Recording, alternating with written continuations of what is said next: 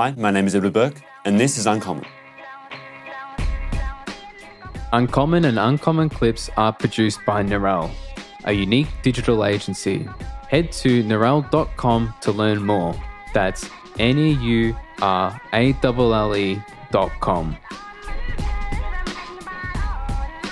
Well, that was very interesting in that book, what they covered during the GFC. They had, bargain basement prices when they had the money.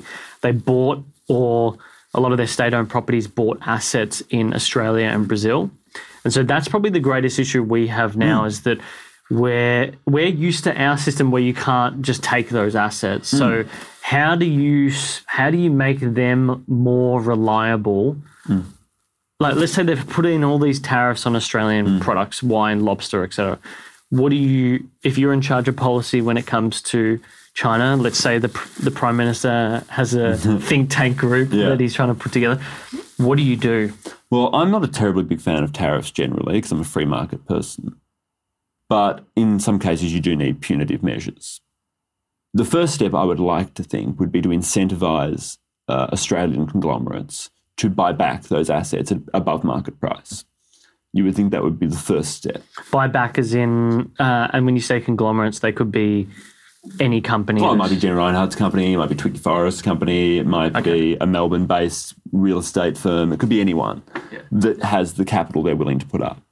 And I think offering to subsidise their investment by covering the part of the investment that goes above market price, or maybe even a bit more than that, so that they actually end up buying those assets below market price and returning them to Australian ownership. And you may have caveats on that about they can't sell it to someone that's not Australian, they have to keep it for X amount of years, they can't split it up, whatever it might be. I think would be the first way to go, because I initially like to think the best way to go is by growing Australian companies rather than punishing foreign companies. I think that's the most positive way to look at it. If that failed, if it did, and then you could start looking at punitive measures for Chinese companies. So you could look at any Chinese company that is part-owned by the Chinese government or has a significant connection to the Chinese government. Which is pretty much all of them. All of them, exactly. Yeah. You might say, well, they have a 70% tax rate if they own a major Australian asset, and that is immediately going to force them to sell the asset. Because, people say, oh, but that's not very free market of you because that's going to push those companies out. But in this scenario, that's exactly what we're trying to do, is push the companies away. Yeah. Do you see any potential reactions to Australia? Like, that's the one thing I think about is Australian companies in China and the potential impacts on those companies. Like, there's obviously going to be collateral damage. I just don't know to what extent we have or Australian private companies have assets in China. I think the bigger question, the more pertinent question, is to what extent do we have a choice? Right. At this point in global geopolitics, I don't think there is much choice between stand up to China or let them do whatever they want. Yeah. There is only one option, which is to stand up to the Chinese government. Yeah. If the Chinese Communist Party say, we're going to tariff all Australian goods, right, that's all good and well. And we sitting here, we think, oh my God, that's going to destroy our businesses, and that's a real concern. More so, it's raising consumer prices in China. Yeah. And the Chinese middle class is growing, and they're becoming more and more financially aware of their consumer prices, their consumer costs, and their cost of living in China. The Chinese government has retained a huge amount of their middle class population because the cost to live in China remained relatively low compared to other countries, because they can buy in massive volumes, costs are lower, they then pass it on to the consumer. The more consumer costs start to rise in China, the less livable it becomes. The more people start to seek to move abroad, the less of a taxable middle-class population they have, the less of those businesses are growing, and it becomes very, very precarious for the Chinese government. Yeah. If we were here suddenly, imagine you're sitting here and we're all in Melbourne and everything, that's great, and you go to buy some lamb because it's just recently, today I think they announced that they're going to start going after the Australian lamb industry. Really? Yeah, the $780 million lamb industry. Wow. Let's say you went to buy a lamb chop tomorrow and that one lamb chop was $25. You wouldn't be buying that lamb chop. And then imagine you go to get a bottle of wine, and that one bottle of wine is $450. Yeah. And it's just a normal bottle of wine. Then you can't buy that wine. You're suddenly not consuming what you would usually be consuming. So the Chinese government and all of the companies in China that import these things, suddenly no one's consuming them. And suddenly there's no product coming in to be consumed. They can't import, they can't export. Who's going to buy? It suddenly becomes a massive economic problem within China. Yeah. And if you suddenly woke up tomorrow and everything was 400 times more expensive, you'd start thinking, oh, where else can I move? Where can I go? How can I do this? Because this isn't feasible. The only problem with that is that requires a long-term position by Australia, which we saw. My frustration here locally was great example. Kerry Stokes comes out and says, like, why are we doing this? We should be, getting along with the party, et cetera, et cetera. Yeah. And my concern is it's people like that have an obvious bias, monetary bias, who push or pressure the government to not be able to make long-term hard decisions. No, that is an absolute issue, is the government not making long-term hard decisions. And as I've said and been quoted before saying, you must stand up to China and that must be consistent. As I was saying before, you can't waver on your point. You have to say, this is our position, it doesn't change. This is Australia's position. I think it's fantastic to have China as a trading partner. That's not an issue. Yeah. But it's about free trade and fair trade. We need to get what we get and they get what they get, and it has to come to some kind of balance. Yeah. Unless you say to the Chinese government have never heard no before, ever.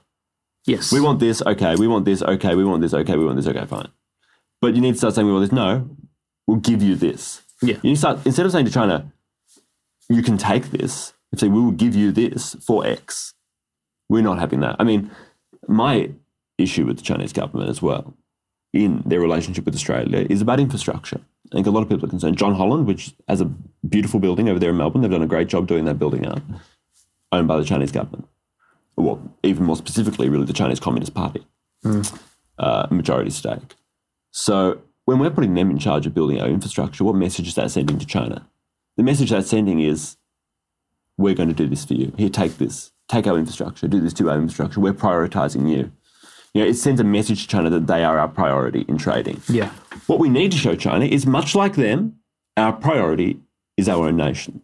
There is one thing that the Chinese are, and that's intensely nationalistic. Right? So it's very hard for them to argue with nationalism from other countries. And we need to say to them, listen, China, your priority is China. That's great. You're the Chinese government. That should be your priority. You shouldn't give a shit about Australia. You're the Chinese government. What's the point? But we're the Australian government, so we don't give a shit about you. Yeah, I can't see. Well, look, the tide is turning in terms of like mentally where people are at with that.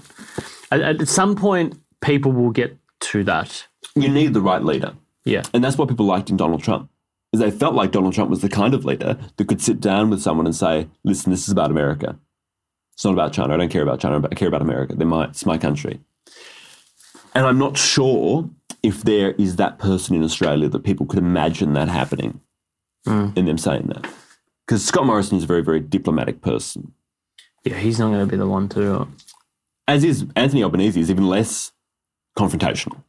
Yeah. Now, I think Anthony Albanese would cry if an ice cream van chased him. Come on.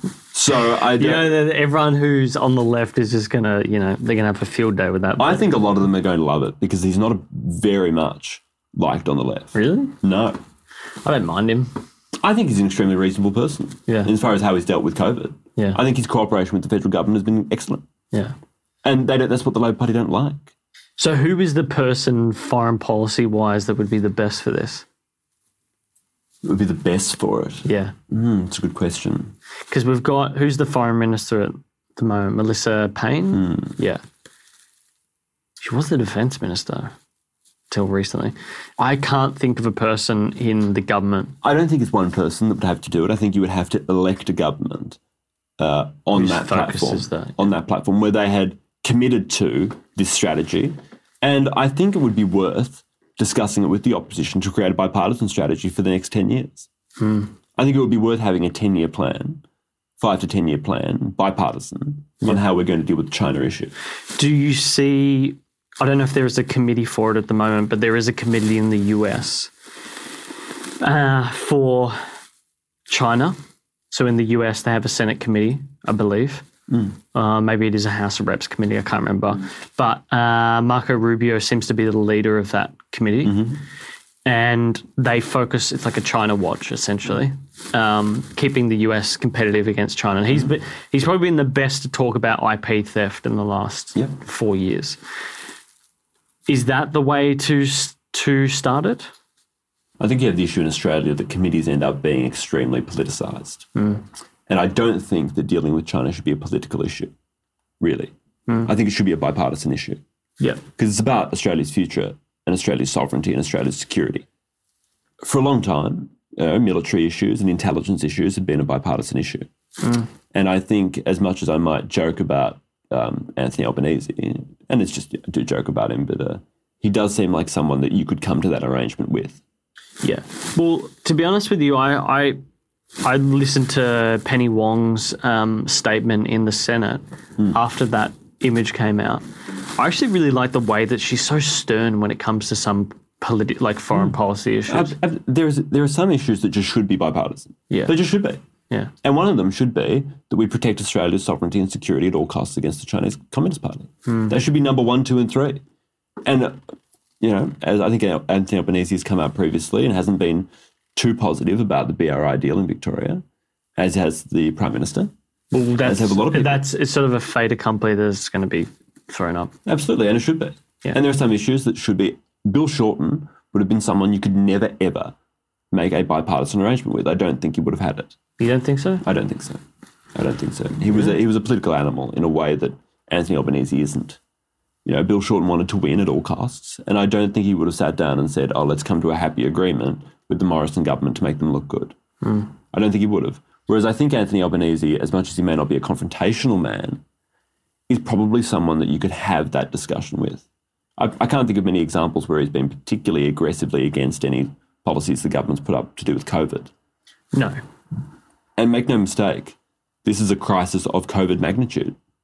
The crisis of the Chinese Communist Party's influence. Yes, it is the CCP virus, in essence. It escapes China because they were incompetent at managing it, essentially, just like with SARS. It's funny, again, that book mentions SARS and how that was an existential moment for the CCP in China because that really kicked up a fuss amongst the population.